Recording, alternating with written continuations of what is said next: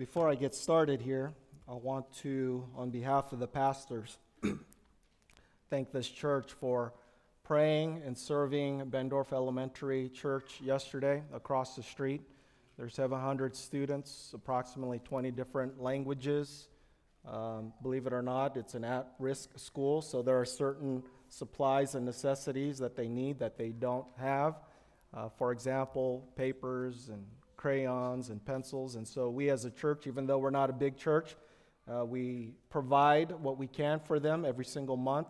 And yesterday was a community project where we helped clean up and clean out their courtyard. And it's literally a day and night type of situation. So I'm grateful. We are grateful for you. Thank you for praying. Thank you for serving. And as a church family, we are heading in the right way.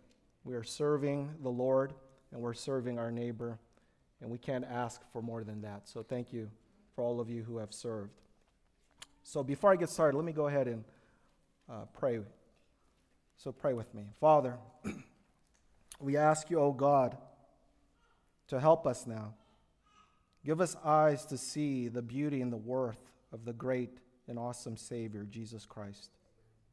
Give us a heart that's inflamed for the glory of God. Give us ears to hear the truth of your word by the aid of your Spirit. Be with us now, O God. In Christ we pray. Amen. How many of us are worried about tomorrow? Or maybe you're worried about next week. Or you're worried about next month or even next year. How many of us are worried about the direction of God's people, the church? How many of us are worried about where the nation is going, or the economy, or our job security? Where is the world heading? And so to answer this, we are in Psalm chapter 93. And before I read Psalm chapter 93, it would be fitting for us to hear the words of Hudson Taylor. Hudson Taylor was a British Protestant missionary to China. He was known for the Inland China Mission. It was also known as the Overseas Missionary Fellowship. And he gives this wonderful advice about trouble. As Christians, how are we to look at trouble? Quote, "Let us give up our work, our plans, ourselves, our lives, our loved ones, our influence, our all, right into God's hands. And then when we have given all over to Him, there will be nothing left for us to be troubled about." I think Hudson Taylor was right on when he stated this. As Christians, what do we have to worry about? We can't even control the air that's in our own lungs or the blood that is beating through our heart or even our heartbeat right now. And so why are we concerned about things that we cannot control? And as Christians, we need to give everything to the Lord, even our worries and our concerns and our troubles. Because once we do that, there's nothing to be worried about. So we're in Psalm 93, and the sermon is entitled The Reigning One. The reigning one, and the main point that I want to get across today is the Lord our God reigns. Let me say that again. The Lord our God reigns. The background on this is in Psalm 91. The psalmist declares that the Lord is my refuge and my fortress. As Christians, we should affirm what the psalmist says in Psalm 91, that the Lord is our refuge and our fortress. And in Psalm 92, the psalmist declares that the Lord's works are great. The Lord's works are great, especially when we think about redemption history, when we think about our great salvation that we have received by God's grace. We're grateful to God that He did not judge our sins as they deserve. Now we're in Psalm 93. And the psalmist describes the reigning one, the one who is sovereign above all and is all. When we read about the Psalms, when we really think about the Psalms, it's crystal clear that the psalmist has a relationship with the true and living God. The psalmist says, "The Lord is my God." The psalmist says, "The Lord is my shepherd." This is something that is real. It's crystal clear. It's tangible. You can't fake it till you make it. This is a real personal relationship with the living God. And before I get started this morning, if you're not a Christian, if you are not a Christian, you need to be a Christian. You need to come to the Lord. But you come to the Lord on His terms. You don't come to the Lord on your terms. You don't tell God what you're going to do for God, because in reality, whatever you promise to God, it's going to fail. What God says, we do. And we are to come to Him in humility. God gives grace to the humble, but God opposes the proud.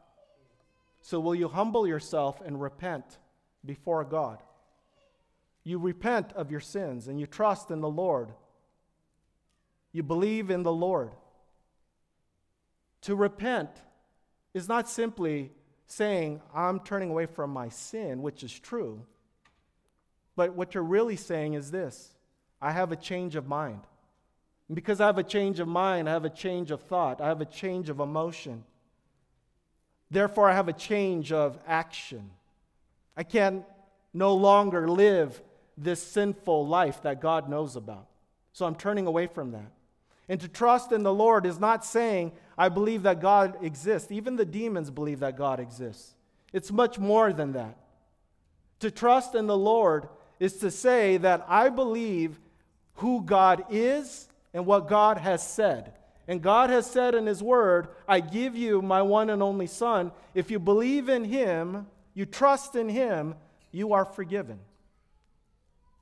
So it's not a matter of just saying God exists.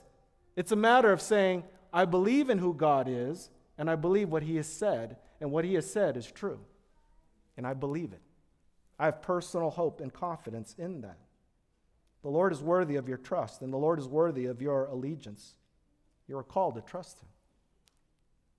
Now, for those of us who are Christians, if you're a Christian, in today's text we will see 5 crucial points about the greatness of our God who reigns. And you see this in your bulletin. Number 1, He reigns gloriously. We see that in verse 1. Number 2, He reigns powerfully. That's also in verse 1. And number 3, He reigns eternally. That's in verse 2. And number 4, He reigns triumphantly. That's in verse 4. And number 5, He reigns in truth and holiness. That's in verse 5. So in verse 1, point number 1, He reigns gloriously. It says in verse 1, "The Lord reigns. He is robed in majesty. The Lord is robed." The psalmist affirms that the Lord is sovereign, that the Lord has sovereign rule. This Lord has a personal name. His name is Yahweh, and Yahweh reigns. To use the word reigns means that there's somebody who is in royal authority, someone who's in a royal office, the one who has all authority as the king. This is kingly language. What is the psalmist saying? The psalmist is saying is that Yahweh is the king. As a matter of fact, he is saying that Yahweh has always been the king, and He will always be the king until, guess what? It never ends. He's eternally the king. He is the king. This is a fixed reality. This is the truth of God's word. To be sovereign is to have all authority, to have legal rule, not just in Las Vegas, not just in the state of Nevada, not just in America. To be sovereign means God has all authority, not only on planet Earth, but in the entire universe. God has all authority. And to be king means the king has a kingdom or a domain. God's domain is unlimited.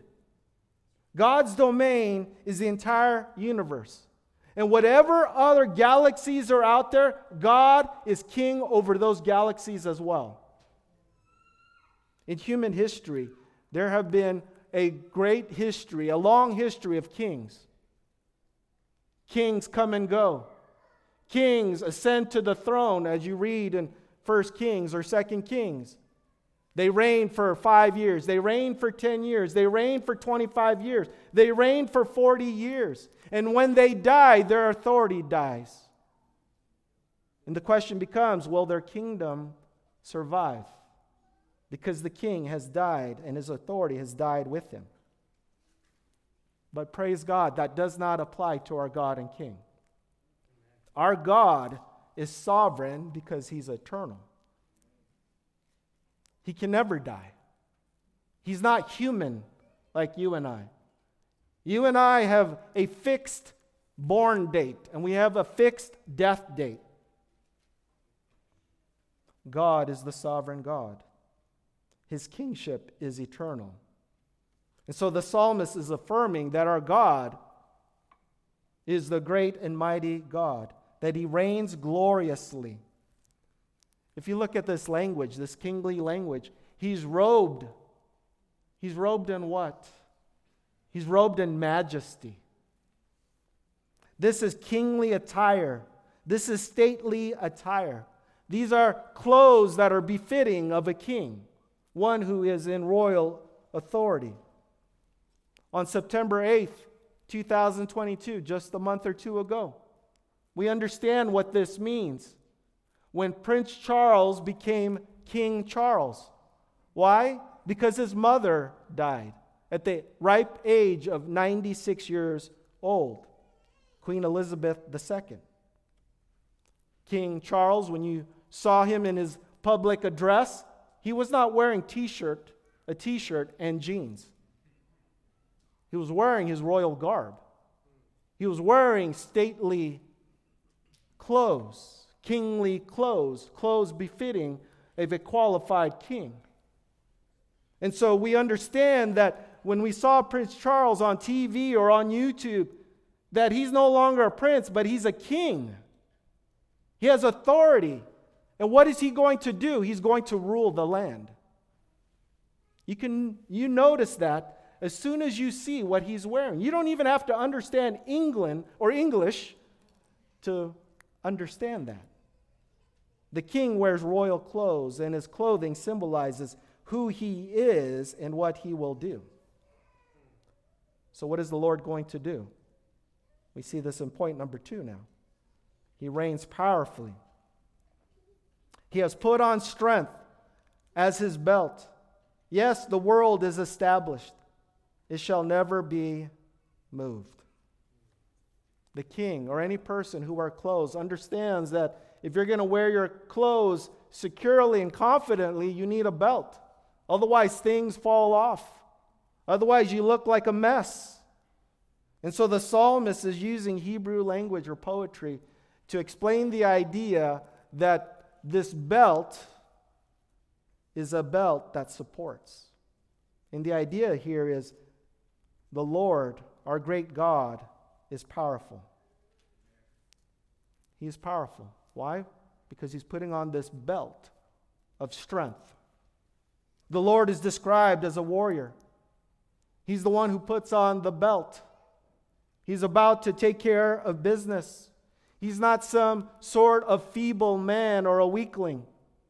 He is the Almighty God who is mighty and strong.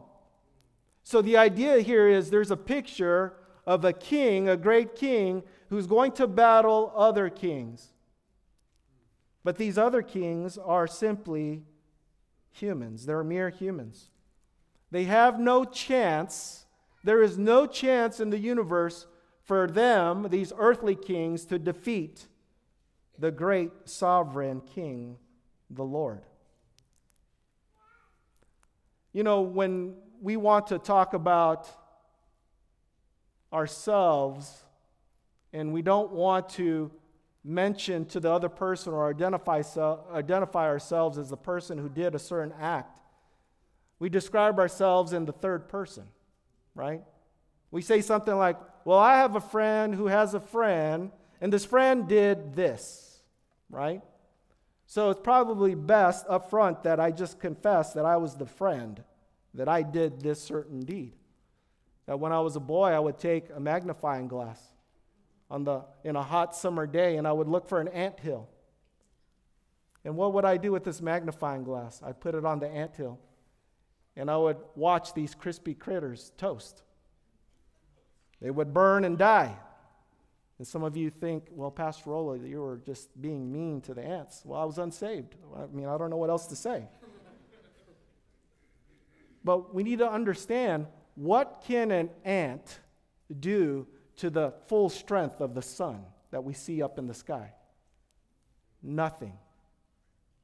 There is no way in God's universe, in God's world, that God could ever fail or lose.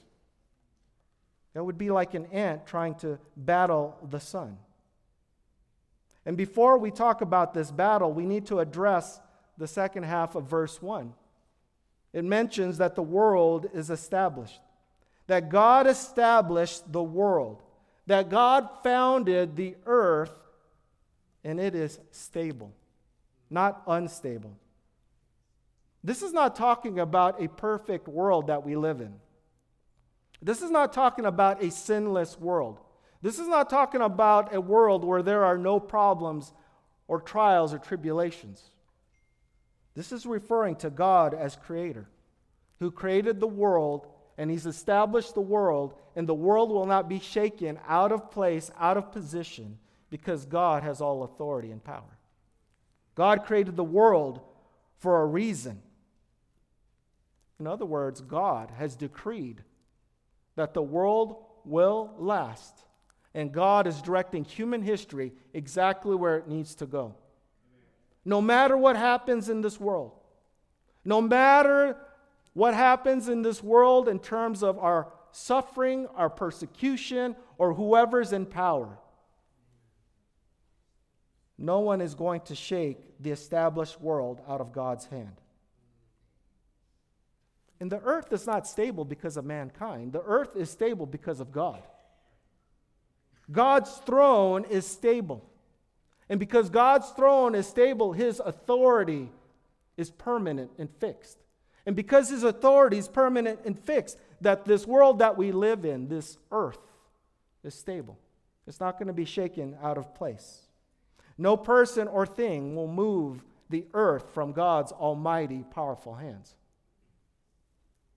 There is no one who has more power than our God. So we need to read about this battle now. In verse 3, it says this: "The floods have lifted up, O Lord. The floods have lifted up their voice. The floods lift up their roaring." We see this repetition. In Hebrew poetry, or in Hebrew language, if the author is going to make a point to the audience, we understand in America, we underline certain words and we highlight certain words, or we put quotation marks around certain words to remind us, but in Hebrew language, you would repeat a word. He's talking about this flood, and the idea here is that the flood normally refers to, in the original language, of rivers and streams. In some English translations, you'll see the word waves. However, in ancient times, the seas or the floods or the waves refer to forces of evil and chaos. Forces of evil and chaos. From a Jewish perspective, the sea was not a happy place where you go for a vacation and stay at a resort. That's not how the Jews would look at it. The Jews looked at the sea or the ocean as an environment of being unstable, of being chaotic. It's the idea of evil is increasing, being tossed to and fro. And so the psalmist is saying that the forces of evil, the forces of chaos are rising. That's the idea. That evil is increasing in the land and in the culture. That evil and chaos are lifting up their voices with a loud roar. What is the psalmist doing? The psalmist is talking about evil in such a way that evil is personified. That evil is like a person. That's how they're describing evil. Is like a person.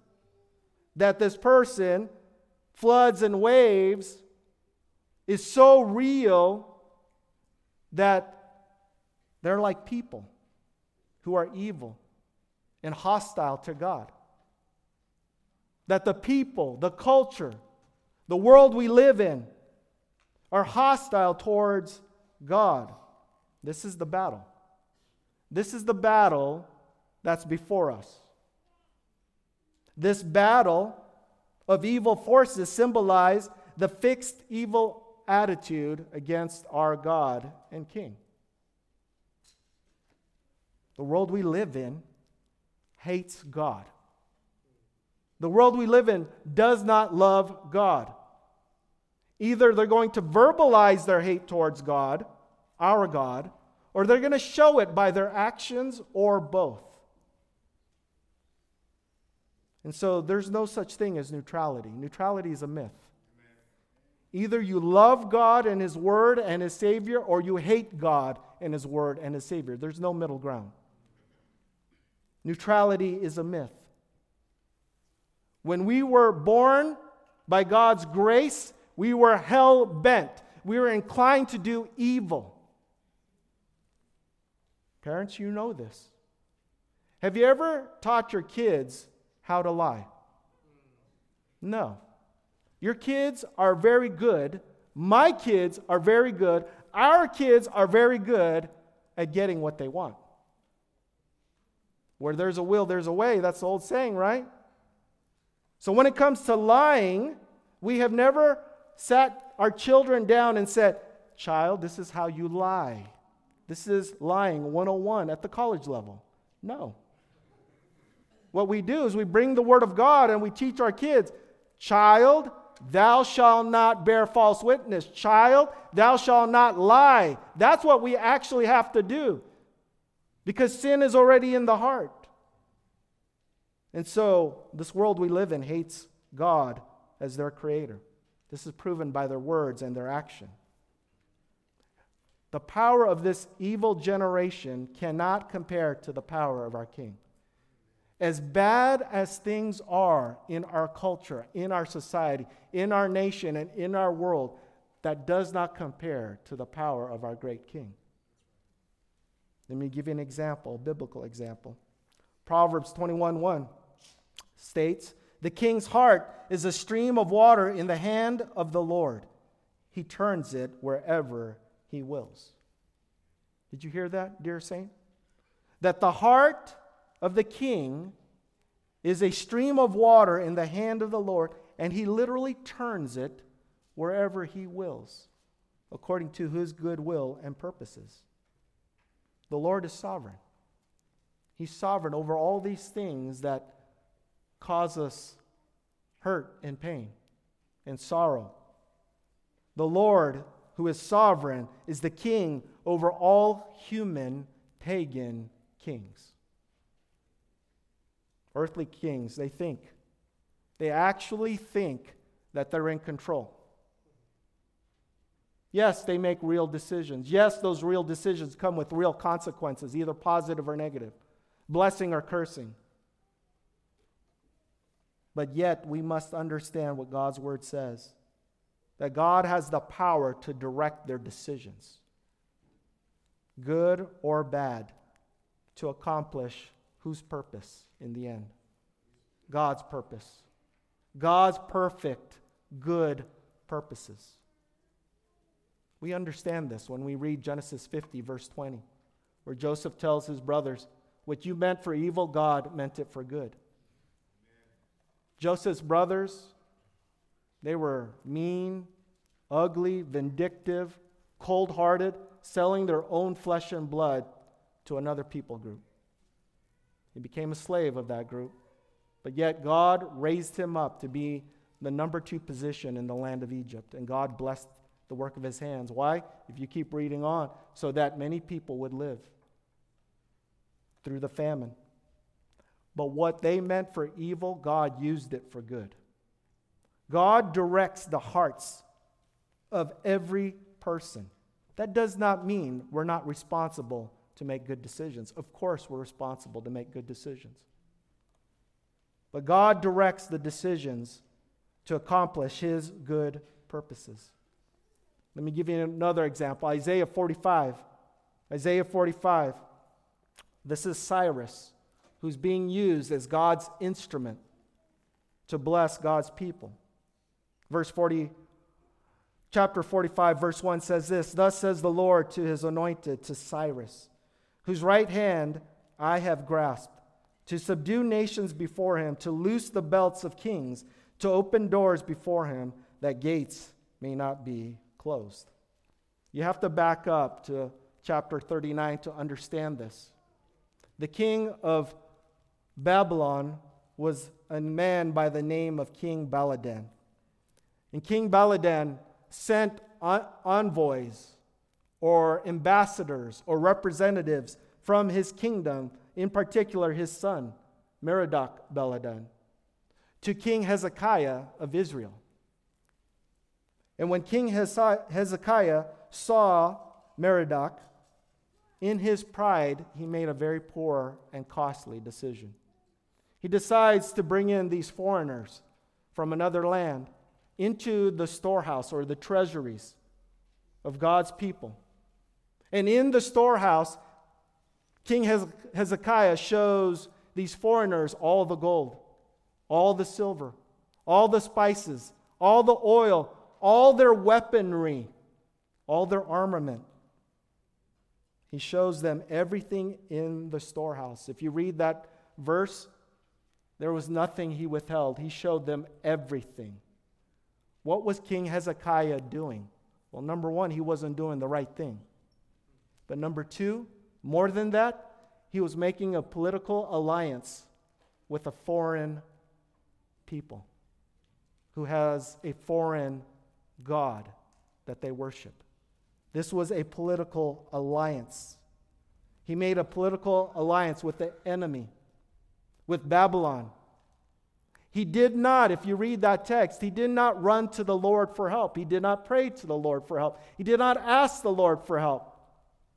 He didn't bow the knee. He didn't humble himself. And so the Lord prophesied by using the prophet that Babylonian captivity would come. Because why? They trusted in a false king from a false land that serves a false God instead of the true and living God. There's consequences to that. He made a real decision with real consequences. But now the Lord is going to use this Persian king, Cyrus, to redeem his people or to free his people or to liberate his people out of that land to go back into their promised land to rebuild the temple. We see this in Ezra chapter 1 and Ezra chapter 6. So what is God doing? God is using this pagan, heathen person to accomplish His perfect purposes in the world. So when the text talks about the anointed one and it identifies this person as Cyrus, if we were Jews in that time and we heard the anointed one, we would be thinking automatically the promised Messiah of the Old Testament. But yet in this text, in Isaiah 45, the anointed one is identified as Cyrus. And for Jews to hear that is absolutely shocking to their system. How is this possible that the anointed one is a pagan, a heathen, a Gentile? Yet God sees fit to subdue the nations through this pagan named Cyrus. He's going to loose the belts of these kings. What is he going to do? Remember, the belt is the belt which supports and holds everything in place. And so the Lord is going to use Cyrus to overthrow other earthly kings. What is the Lord going to do? He's going to disrobe them of their royal authority and power. God raises up kings and He brings down kings. That's what it means to be sovereign. God is sovereign in creation. He created the world. He didn't need any of our help. He didn't need Adam and Eve's help. Adam and Eve didn't exist, by the way, at that time when God created the world. God is sovereign in creation.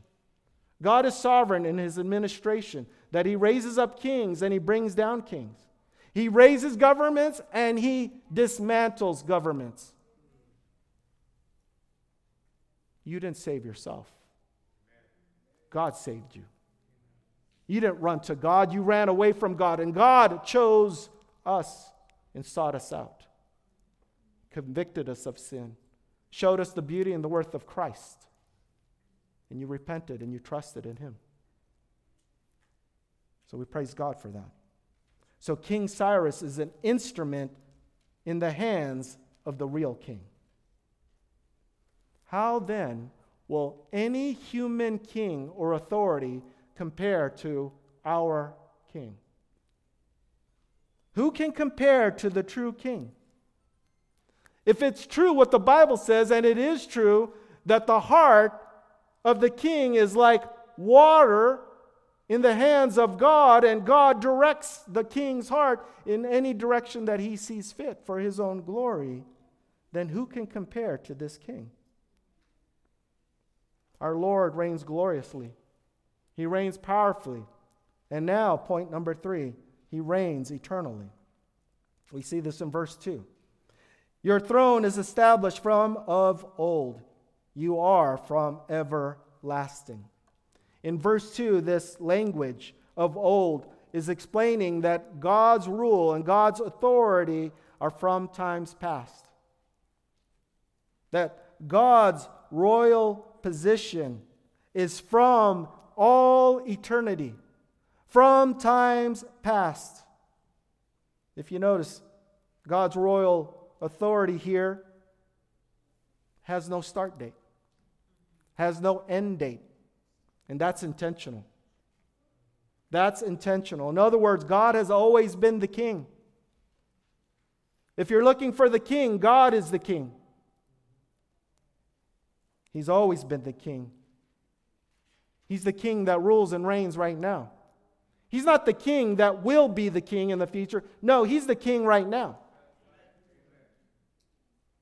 We will see the full consummation of his kingly rule and authority when Jesus comes back. The full consummation of that. But the king rules right now. Don't keep your eyes on the things that are below. Keep your eyes on the God who is above. Trust what the Word of God says. God has always been the king, and he's the king right now.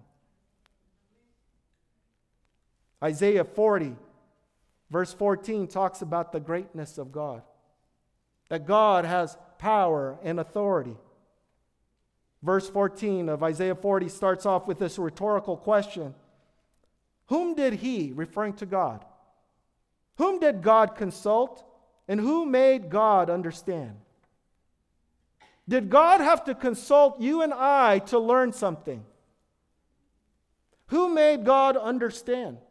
See, if God had to learn something, God is no longer God. If God has to learn something, God is no longer God. And because God is all-knowing, he's independent.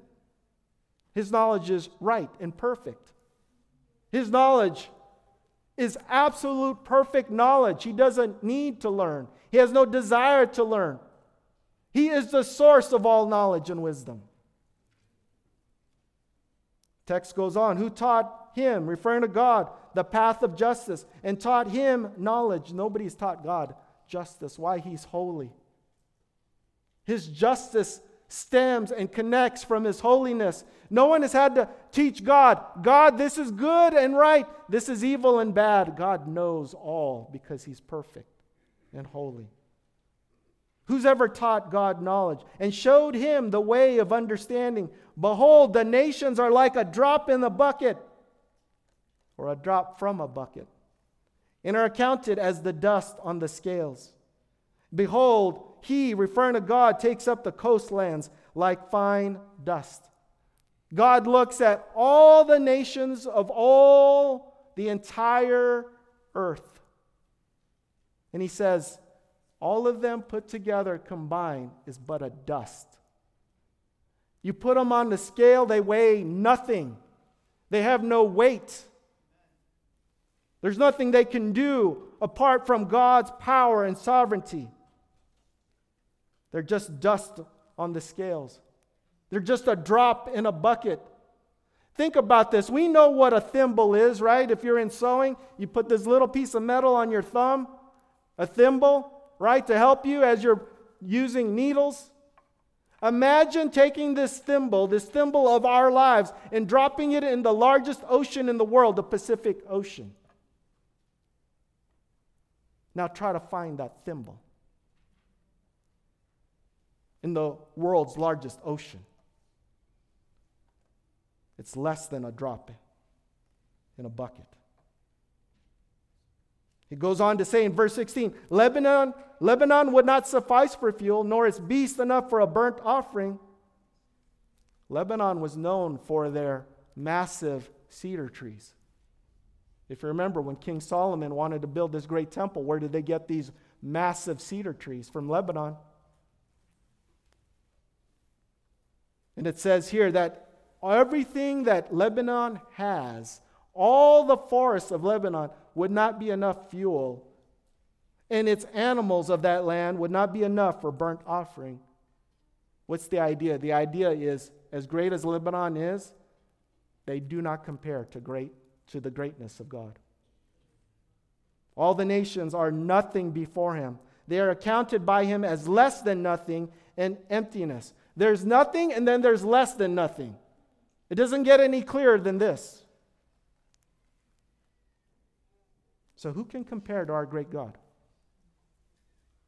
Who in human history can compare to our great God, who has always been the King? Our God reigns, and he reigns now. No earthly power can thwart the hand and the power of the Almighty, our great God and King. All the governments of the world, all the kings in human history, all the prime ministers in human history, all the presidents, all of them put together, if you were to put them in a bucket, cannot compare to the greatness of our God and King. He's the reigning one, and no one can compare to him.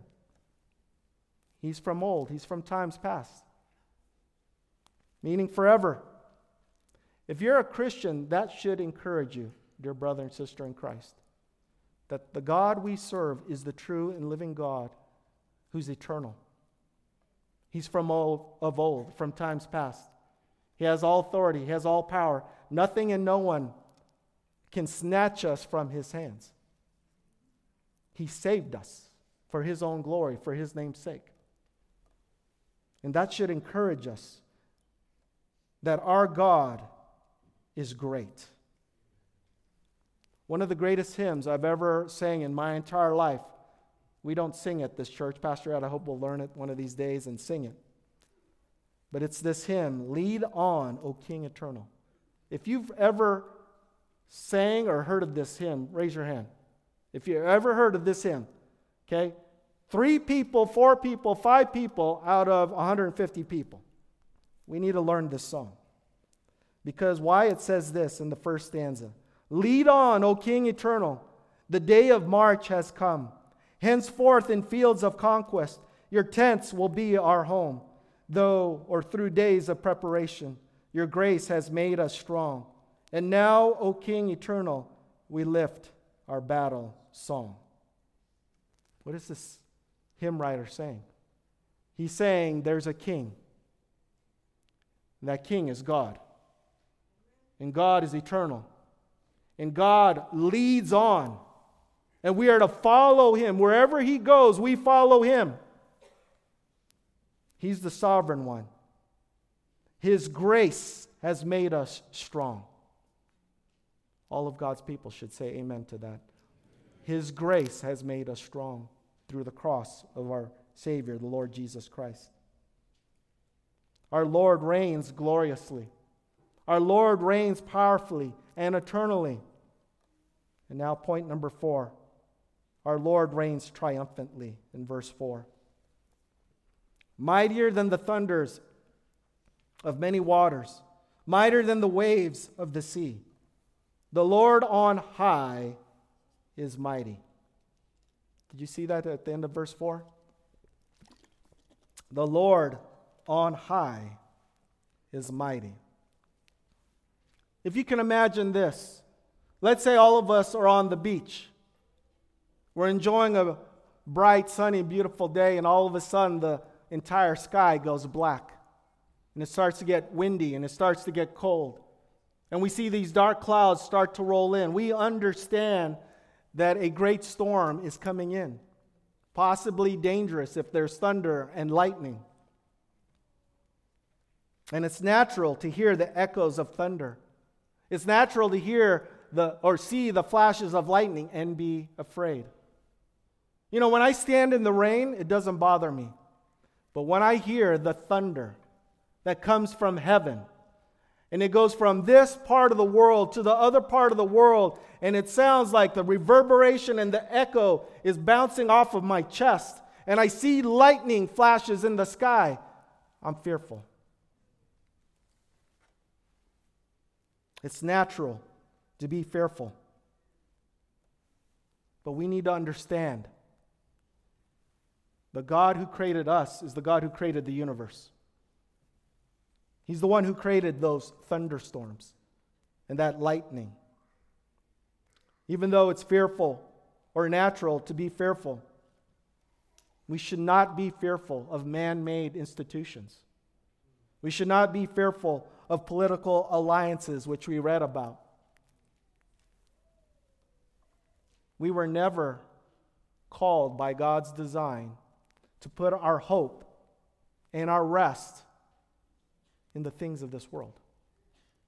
Yes, God instituted the government, but our hope is not in the government. Our hope is not in political alliances. Our hope is not in man-made institutions. Our hope is in who? The Lord.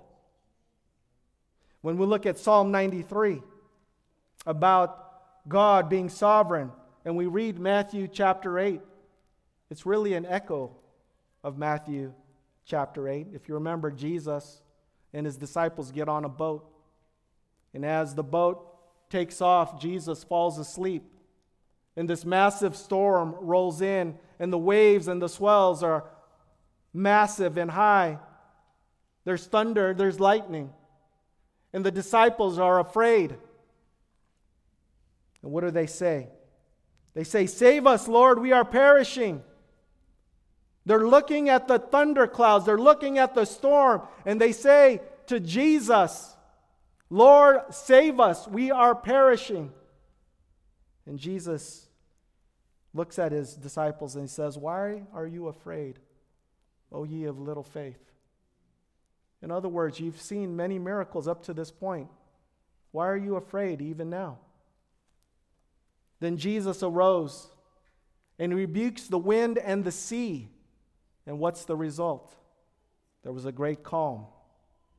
And after this great calm, in verse 27 of Matthew 8, and the men marveled, saying, "What sort of man is this, that even winds and sea obey him?" What kind of man that with the word can calm the storm? Jesus is the king who calms that storm. He's not a pauper. He's the king. And it would behoove all of us to treat Jesus as the king, not the pauper. He has full authority over all, including storms. Hey, I understand that many of us are fearful, and we're going through great and difficult times. We're going through difficult times financially, emotionally, spiritually, in all sorts of other ways. But we cannot forget where our hope lies. The source of our hope, the source of our joy, the source of our salvation. We cannot forget that. The Lord. See, if your hope is in money, you will be greatly discouraged. If your hope is in the government, you'll be greatly discouraged, maybe even depressed. If your hope is in your family or in your education or in your career or in your job, it's just a matter of time before one of those items or one of those people let you down and you're discouraged and depressed. Some of us have already experienced that. If that's you, you're looking for peace in all the wrong places. The peace that passes all understanding comes from the Prince of Peace. And the Prince of Peace is Jesus Christ. You need Jesus. We need Jesus. I need Jesus. Our hope is in the Lord Jesus, not the things of this world. And if that's us, that we put our hope in things that fade away, that are futile, that are foolish, we need to repent and trust in the Lord. See, the beautiful thing about God's amazing sovereign grace is that grace is defined as unmerited favor. See, what we deserve is God's judgment. What we deserve is judgment for our sins. What we deserve is to be cast in hell for all of eternity, if we're to be absolutely honest with ourselves. But yet, because of God's grace, saving grace through Jesus Christ, God doesn't treat our sins as they deserve. But God treated His Son on our behalf the way that we should have been treated. The full condemnation and judgment of God. And so if you trust in Him, you're forgiven by God. You may be thinking here, I grew up in the church, or I was raised in church, I was born in church, I heard the gospel a million times. Well, you need to hear the gospel a million more times. If you're honest with yourself, you're going to fail God as soon as you walk out these doors by sinning against Him, by disobeying His word. And if you're a Christian, His mercies are fresh and new each and every day. You need to hear that. His mercies are fresh and new. Not every other week or on the Sabbath year or the year of Jubilee. We would be greatly discouraged and depressed if that was true. But His mercies are fresh and new each and every day. Praise God. Don't get tired of God's grace for you and for me. Yes, we're going to sin against God, but repent and trust in Him. He will receive you all over again. Isn't that beautiful, God's grace? Psalm 144, this is for the Christian. 144 verse 7 says this, "Stretch out your hand from on high. Rescue me and deliver me from the many waters, from the hand of foreigners." Psalm 144 is a psalm of David. David is not drowning in water, but he is describing water as enemy again. And the enemies have surrounded him. His enemies are persecuting him. And what does David say? David blesses God as the rock who subdues his enemies. David is asking for rescue from the hand of many foreigners or many enemies. So King David's hope is in the power of God. King David's hope is in the power of God. In other words, the God of Israel is David's God. And we need to be reminded that the God of Israel is our God. And that when we are going through difficulties and trials and tribulations, we need to go to our God. Is He your God? Is He our God? We should say yes. You know, many of us feel like King David. Lord, help me. I'm in sin again. I'm in a mess again. I'm in trouble again. Lord, in your mercy, hear my cry. Be merciful to me again. Show me the beauty of Christ again. Help me to repent of my sins again. Help me to trust in your Son again. Help me to commit my life to you again and again and again. Praise God that His mercies are fresh and new each and every day. And I understand that we live in a cursed world. I understand that our employer gives us a difficult time because we love Jesus. I understand that our co-workers make fun of us and persecute us. They make our lives difficult. They love making us angry and frustrated. Why? Because simply we love Jesus. We love Jesus. They despise us because we esteem King Jesus. We hold Him near and dear to our hearts. They hate God. They hate God. They hate God. But because of God's grace, we're no longer there. Because of God's grace, we are here. And when the world hates us and persecutes us, we must remember that used to be us. And we need to pray for them. We need to pray for them. Maybe you're overwhelmed by this sinful and evil generation. Maybe you're discouraged, downcast, depressed, melancholy. Remember God. Your God, my God, our God. Remember Him. You may think that He's abandoned you. Think again. The Lord does not abandon His people. Yes, we sin against God, and our sin drives us away from His presence, like Genesis chapter 3. But because of God's grace, that grace should drive us into the presence of our God. Our hope is in God. Our hope is not in the things of this world. You know, last Tuesday, millions of people went to go vote. And many people were happy because I voted for the right person. Maybe you did, maybe you didn't. And the official results came out that so-and-so took office or so-and-so stayed in office. And now we're depressed. Now we're discouraged. Now we're hopeless. We feel helpless. It's because your eyes are on the things below. Fix your eyes on the things above, where Christ reigns and rules.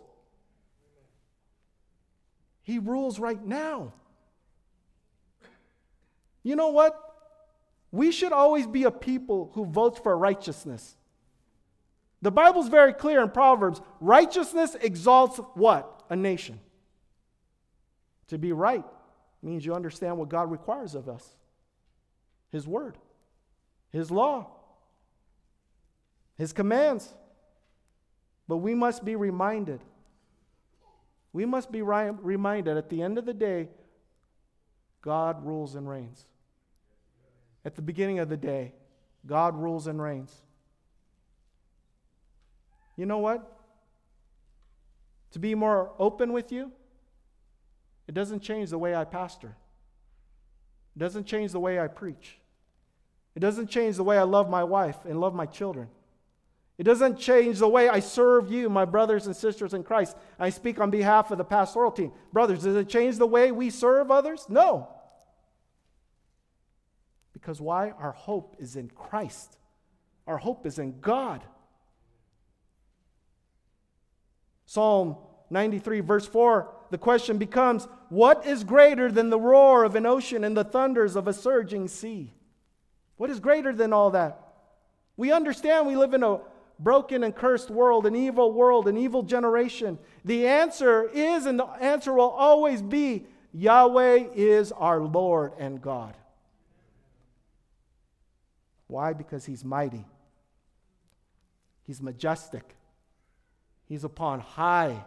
Fix your eyes upon Him. He's greater, and He is all. The Lord reigns gloriously, powerfully, eternally, and triumphantly. And now number 5, He reigns in truth and holiness. Verse 5 says, Your decrees are very trustworthy. Holiness befits your house, O Lord, forevermore. God's decrees is also translated as God's testimonies. We're talking about solemn statements. And all of God's statements, solemn statements, are worthy of our trust. Because the text says, trustworthy. Because God cannot lie. God is holy. God is true. God is truthful. God loves us. And because He loves us, He's revealed His word to us. He's given us His word. He's given us Christ. He's given us His Holy Spirit. We have all we need for faith and the Christian life. But when the Bible talks about referring to decrees, this is the language of plans and counsels and purposes. And in Reformed circles, when we use the word decree, we're talking about God, His divine determination. What God has decreed will happen. What God said will happen. But in this context, it's nuanced a little bit differently in Psalm 93. The word decree is connected to God's law. The word decree is connected to God's law. I know that's challenging to see, so bear with me. We have to take into account in this verse the word holiness. That's the Hebrew word kodesh. Kodesh means holy, separated, otherness, apartness, separateness, sacredness. And so holiness befits your house. The idea here is not that the temple, the Jerusalem temple, would be rebuilt and holiness would be in the temple. It actually goes way beyond that. It goes way beyond that. It's more than a physical building. It's the people who make up the building. The people comprise the temple. The people comprise the temple. God's people is the true temple. And God's people are to be holy. If you're a Christian, you are called to be holy. You're not allowed to live any way you want to live. Pastor Rollo, that surely sounds like legalism. Is it legalism? If God says, thou shalt not lie? Because you could take God's law and throw it out the window and become an antinomianism or antinomian and say, I can live any way I want to live. If you're to be honest with the Bible and read the Bible properly, you cannot live any way you want to live. What you're saying to the world is this: I'm a follower of Jesus. Jesus owns me. I submit to His life, His lordship, His kingship, and therefore I must live in a way that's honoring and pleasing to who? To Him. You can't live any way you want. And I'm not promoting legalism either. But the way to holiness, I'm talking about practical holiness. The way to practical holiness is revealed through God's law. And God's law is worthy of trust. I'm not referring to how a person is forgiven. We're not talking about that. We're talking about when a person is already forgiven, how are they to live? How are they to live? We're talking about practical holiness. And we see an example of this in Psalm 19, verse 7. Psalm 19, verse 7. The law of the Lord is perfect, reviving the soul. Here it goes. The testimony of the Lord is sure, making wise the simple. Testimony, decree of the Lord is sure, making wise the simple. The precepts of the Lord are right, rejoicing the heart. The commandment of the Lord is pure, enlightening the eyes. The fear of the Lord is clean, enduring forever. The rules of the Lord are true and righteous altogether. That's what the psalmist says. That the law of the Lord is righteous. More to be desired are they than gold, even much fine gold, sweeter also than honey and drippings of the honeycomb. All of this language is synonymous for God's law, which is God's decree, which is God's testimony. God's special revelation to humanity is revealed through God's law. God's desire and command for God's people is to be holy. How does God relate to God's people? He reveals it to them. How are they to live for Him and act for Him and serve Him is through His revealed law. The law shows what God requires of us, this vertical position. We're not to have any other gods. There's only one God. But also the law shows us our horizontal position, how you and I, as brothers and sisters in Christ, are to treat each other. And how are we to treat each other? In a holy way. What does it mean to live in a holy way? Thou shalt not bear false witness.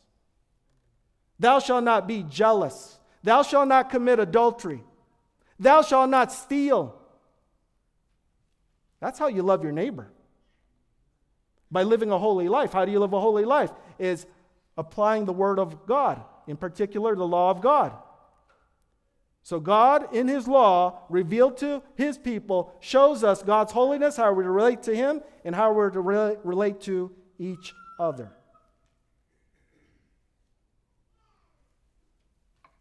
In conclusion,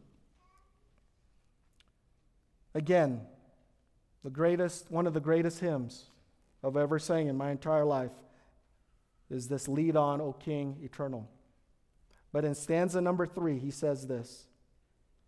The writer says, "Lead on, O King Eternal. We follow not with fears, for gladness breaks like morning wherever your face appears. Your cross is lifted over us. We journey in its light, meaning Jesus has come. The crown awaits the conquest. Lead on, O God of might." God is the King. God is eternal. He leads, we follow. Whatever He says in His Word, we do. So the Lord is sovereign. Psalm 93 is really about God's sovereignty, that He rules and reigns, and how He will always, always, always suppress those who are evil and wicked.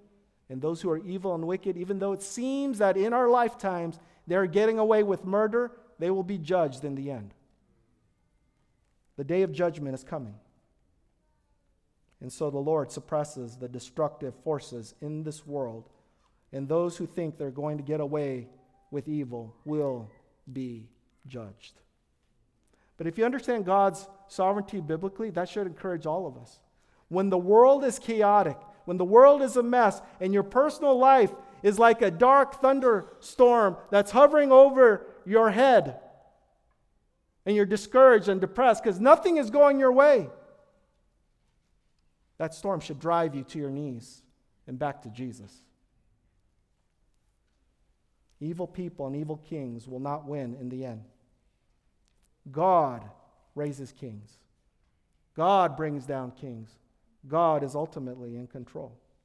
This doesn't mean as a church we can live any way we want. That doesn't mean that we are to be passive and be laid back and not influence others for Christ. No, we're to do what's right before the Lord and before others.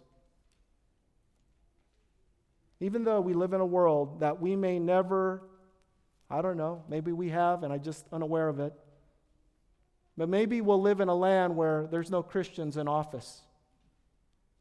I'm talking about God-fearing Christians. I'm talking about born-again Christians. I'm talking about real Christians. Maybe we'll live in a land that's like that. Maybe that land is already here. But should we not want to live in a land that's righteous? We should. Do we want to see murder in the land? I hope as Bible-believing Christians we say no. But if that be the case, we should want leaders. Even though they may not be saved and born again, they affirm what Nebuchadnezzar said and did. And he says this in Daniel chapter 4, verse 34. Nebuchadnezzar says, "At the end of the days, I, Nebuchadnezzar, lifted up my eyes to heaven, and my reason returned to me." Remember, Nebuchadnezzar said, "I'm the man. I'm the king.